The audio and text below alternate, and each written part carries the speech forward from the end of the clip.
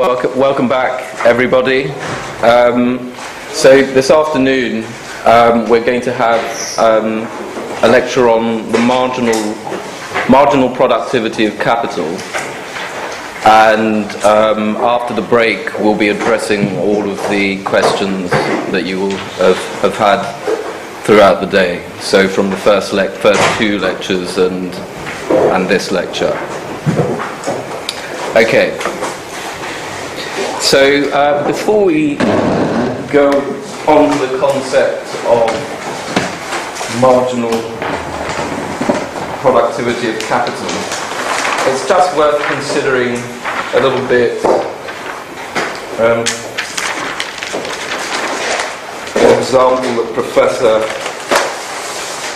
talked about previously, which is the scissors and the hand. So scissors plus hand is like capital plus labour, and you have output. Okay, I'm not going to go into the minutiae of how you measure output or this, that, and the other, because it's not really relevant to what we're going to talk about exactly here. Okay. But the point is that you have output as a function of labour and capital.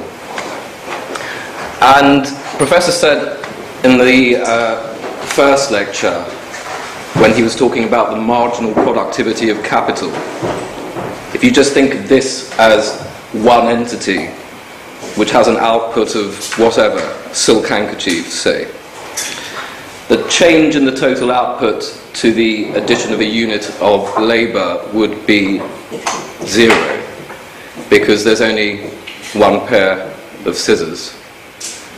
So you can't have two people using it at the same time.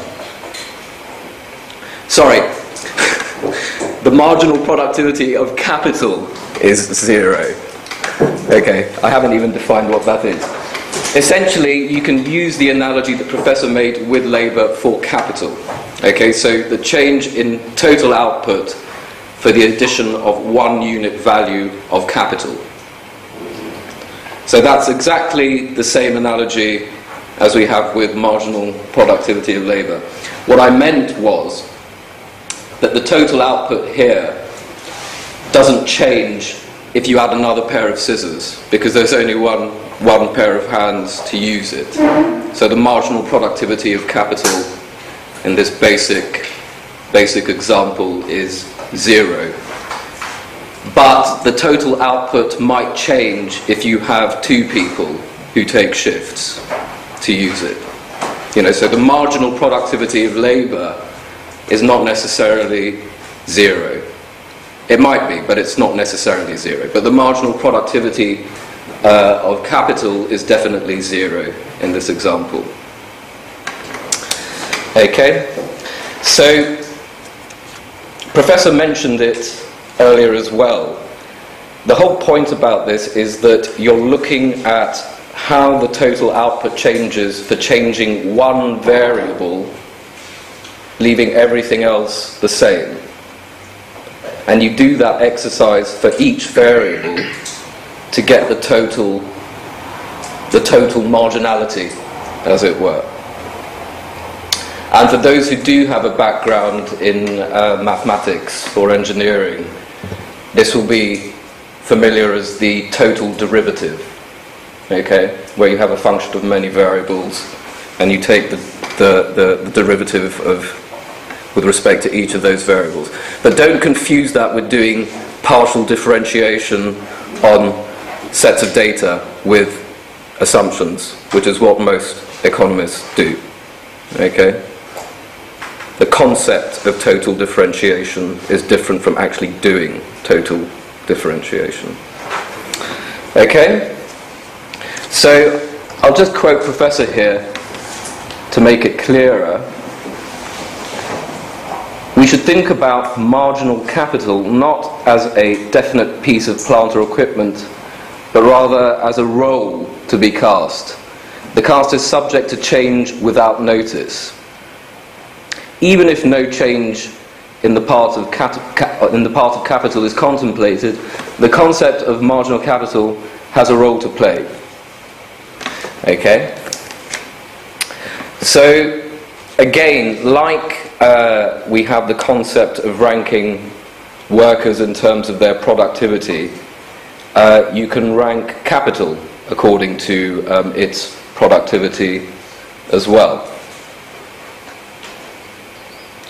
And in a similar manner, capital which at the margin doesn't contribute to the total output can be said to have negative marginal productivity. Okay, very broad concepts here, and I'm not talking about how you measure any of this at all. You can measure it, obviously, but it's not relevant to the discussion. Okay, so to just give an example to elaborate on that statement, think of a set of factories that produce a product, say Acme Oil. So you have a set of factories and you have total output. And total output can be measured in terms of the number of barrels of oil, for example. So that's easy to measure. Now, the point about marginal productivity is that you look at the addition of 1 unit of capital. Okay? It's very important to realize that. But in this example, it's okay because you just have the same factory, say 5, making the same product, out of which the total output is whatever.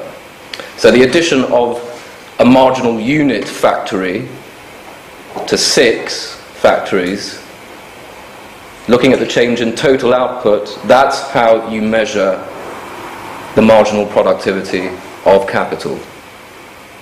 Okay? So I hope that's clear. Now, this is a bit of a deviation from marginal productivity, but I'm going to talk a bit about the nature of capital formation itself. Okay? And so for that, we have to go back to first principles. We have to think about an isolated village, a very primitive, isolated village. And all of these villages have ends, and they have means by which those ends are met. Wanting to get food, wanting to stay alive is an end, a subjective end, and needing food is a consequence of that, and drink, etc., etc. So they would have primitive tools, let's say a grinding bowl, excuse my artwork, maybe some sticks, to get fruit of high trees, something like that. I don't know, some round grinding stones of various bits and bobs, maybe a knife. So this can be assumed to be the capital of this village. And again, I'm not going into the nitty-gritty about measurement of the exchange value of these goods. It's not relevant to the concepts I'm trying to explain here. And neither is the measurement of the output of this village. But the point is that it does have some kind of output, however you want to measure it. Okay? So, output. Now, you can consider this the set of all of the capital goods, and you can look at how the output changes. There's no objective way of having a unit piece of capital here, but you could look at how the output changes for a change in each of these variables. Okay?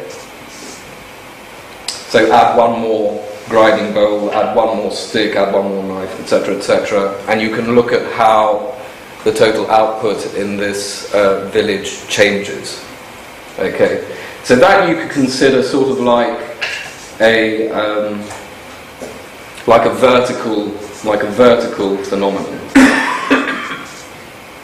Vertical. Okay, but the point is that you also have the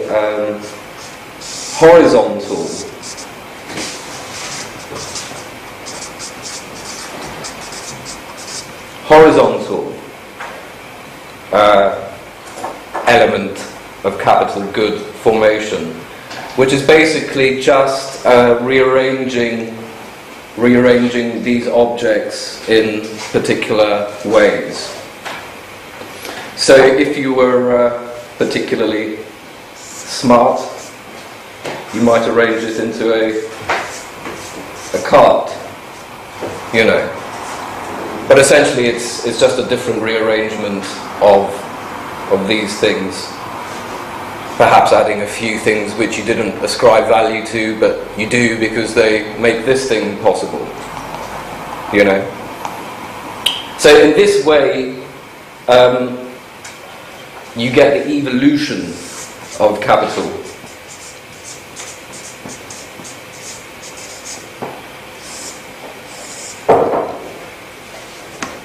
And it's a subjective process, obviously, but it's not often appreciated. Okay, that cart was, if you look at it, if you think about it, that cart was always there. Must have been. You just had to realise it. In the same way, the jet engine was always there.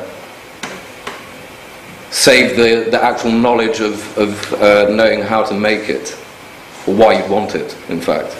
But I think the point is quite clear. So you have horizontal, just changing the objects that you know, the objects that make the set of capital goods, as it were, and then you have the rearrangement of those objects. And when you have exchange value, which is objective in as far as you can be objective, you can talk about the unit, marginal unit of capital. You can't talk about it in this particular example. Okay? So we're going to just move on a little bit from marginal productivity of capital to explain why it's important. And I'm not going to go into the details here. That's probably a job for Professor at the end of the day with your questions. But marginal productivity of capital, which is essentially a spatial thing, rearranging objects in space, okay, and time, both have their say in the interest rate spread, the interest rate bid offer spread. And von Mises didn't like that. He didn't know of it not to like it, but he wouldn't have liked that. He wanted to ascribe interest as a natural consequence of time, okay, as if time is some objective thing. And he was making the confusion of time, which is a mental precipitation, with the objects used to measure time, which have changed throughout the centuries, from water clocks to atomic decay. Okay, there is nothing objective about time.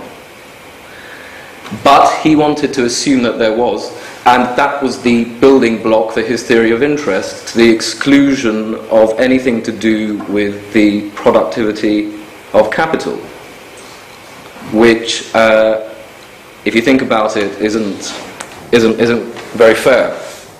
And he, I'm quoting Professor here, he chastised Eugene von Boerk for including a chapter in his great work, Capital Interest, Surveying Productivity Theories of Interest. So I think that we'll get from Professor exactly where Ludwig von Mises criticised Eugene von Beebe for contemplating productivity of capital.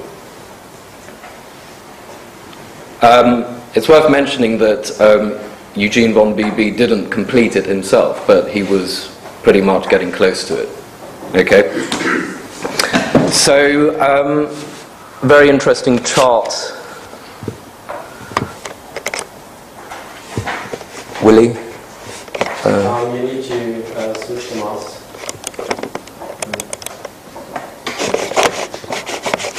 Move it a bit around.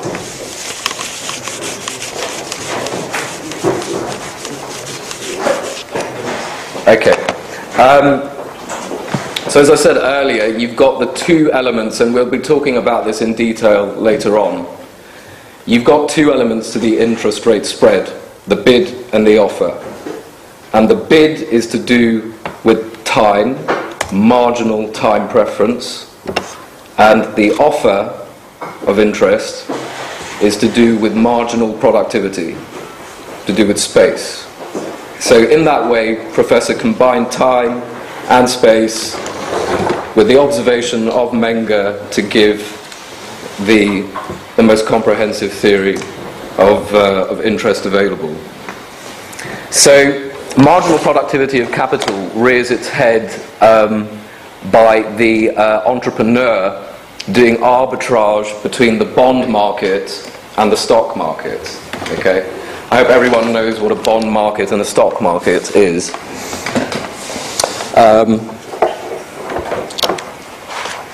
And just to give you a bit of background on this chart, okay, the way that you have to think about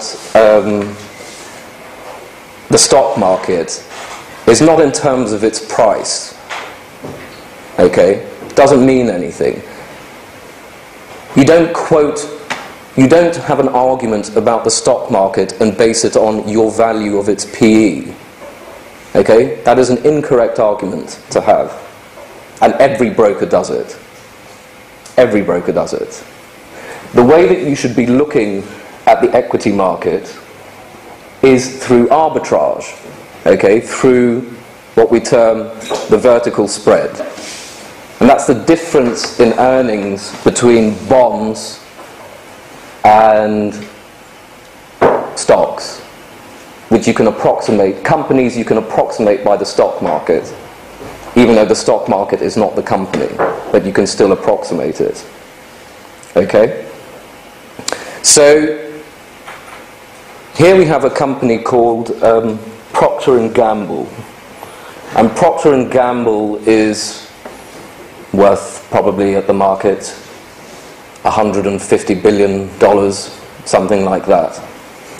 So it's quite a big company and has been around for at least a century.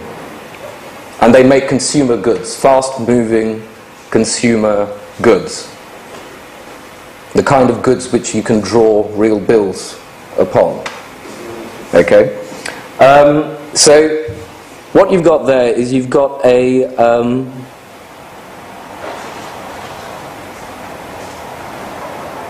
yes, I've done it in terms of yield. Okay, you've got the yield of Treasury bonds and the earnings yield of Procter & Gamble. Okay, now I've got the earnings yield of Treasury bonds is just its interest rate, its market rate of interest. Because companies like Procter & Gamble can issue debt at pretty much close to the US government's market rate of debt. And here, this green line at the bottom here is the difference in the earnings yield between Procter & Gamble and Treasuries. And you can see that it's been going up quite aggressively since 2002, and it peaked in 2008, and it seems to be, it's actually lower than that now. So this is the profit that you can make from doing arbitrage between the bond and the stock market, effectively.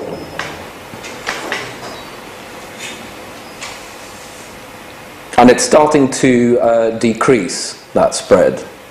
So that basically means that mergers and acquisitions are growing in volume, or should be growing in volume, which they are.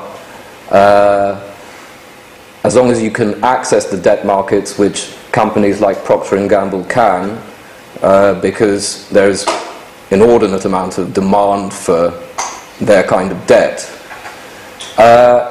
then this spread indicates that the stock market is probably nominally undervalued by a multiple of 2 times, 2.5 times, something like that.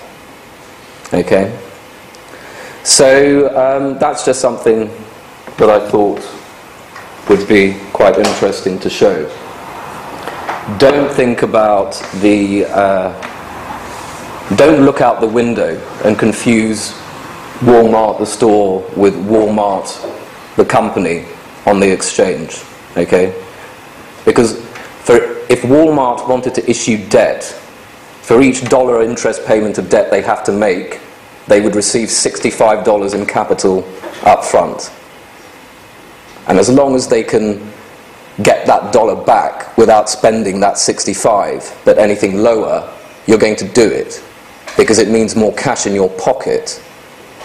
Okay, forget about what it actually is that you're doing. If you can sell something at 5 and buy it at 2, it doesn't matter what the object is. It just happens to be the stock market in this case. And that is being, and all of that is being evidenced by the spread.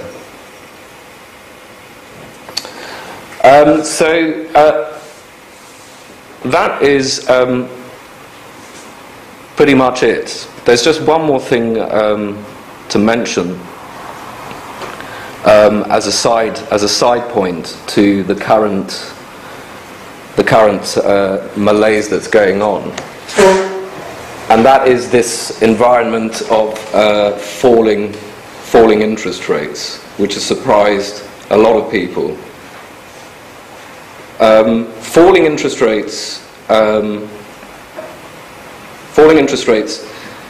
The response to that from the sort of classical fund manager school is that that has to reverse at some point, because people will start building in inflation expectations, etc., etc., and they have to start rising.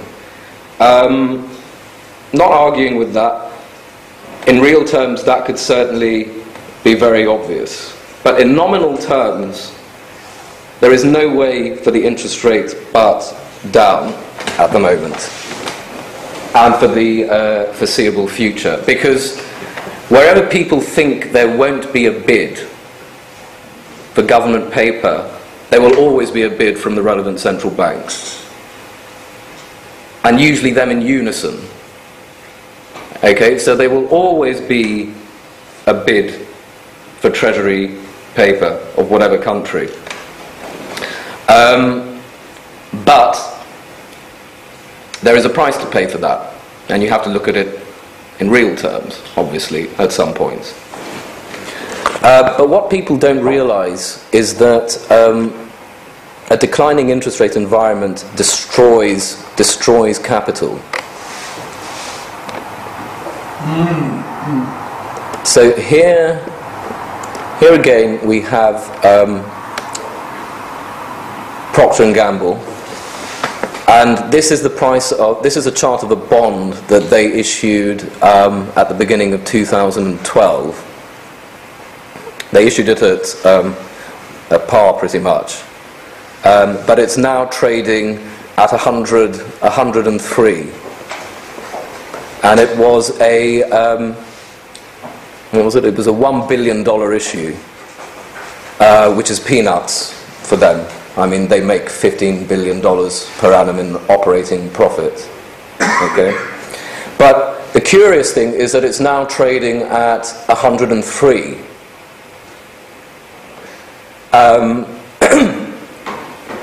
So some might say, what's the problem in that? Okay, well, the problem is that if they had waited 5 or 6 months, they could have got an extra 3% for their debt issue on the nominal value that they issued. So they could have got an extra $30 million by waiting. And you think, well, okay, $30 million is not much. I'm going through the arguments by which people try to not understand that falling interest rates are bad. Okay, so bear with me. Okay, so they'll say, well, 3% not much, it's 30 million on an operating profit of 15.8 billion. Who cares? But the point is that Procter & Gamble constantly issues debt. And they issued a $600 million bond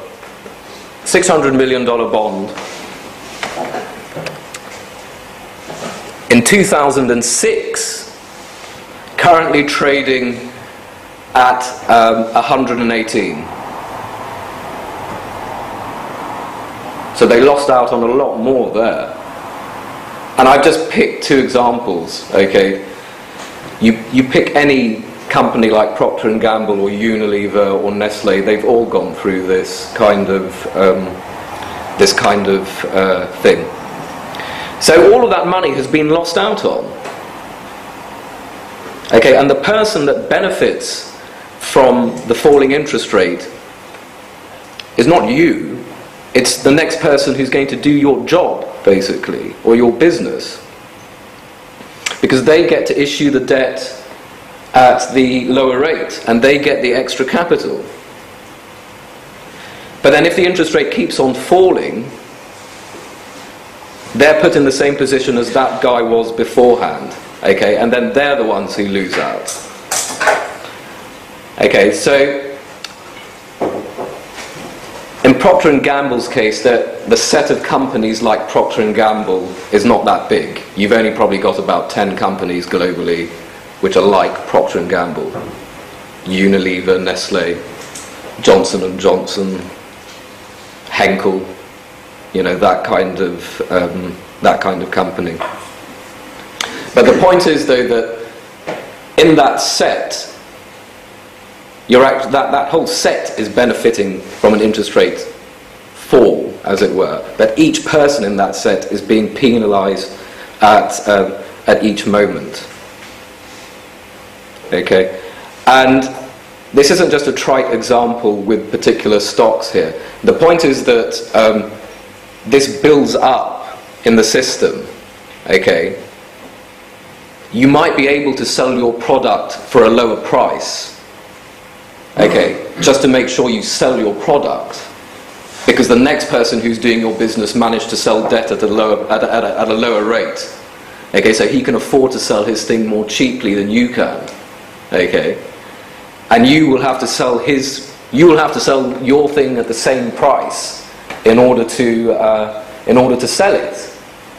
And there is only so long that you can actually do that for without accumulating losses and having the receivers called in. And this is what happened in 2008 with the whole financial system, effectively. The receivers were called in, and they started printing credit like there was no tomorrow. So, falling interest rates is not beneficial for the economy. It destroys capital. And anyone that thinks that treasury rates have to start escalating sharply, they're incorrect. Okay, they can keep on geometrically going towards zero forever. You can halve again, and keep on halving indefinitely. And that's where the problem lies. And again, we're not going to talk about it in detail now, because that's for another lecture. The whole point about gold and the monetary system is that it acted as a lever, as a self-correcting mechanism for interest rates.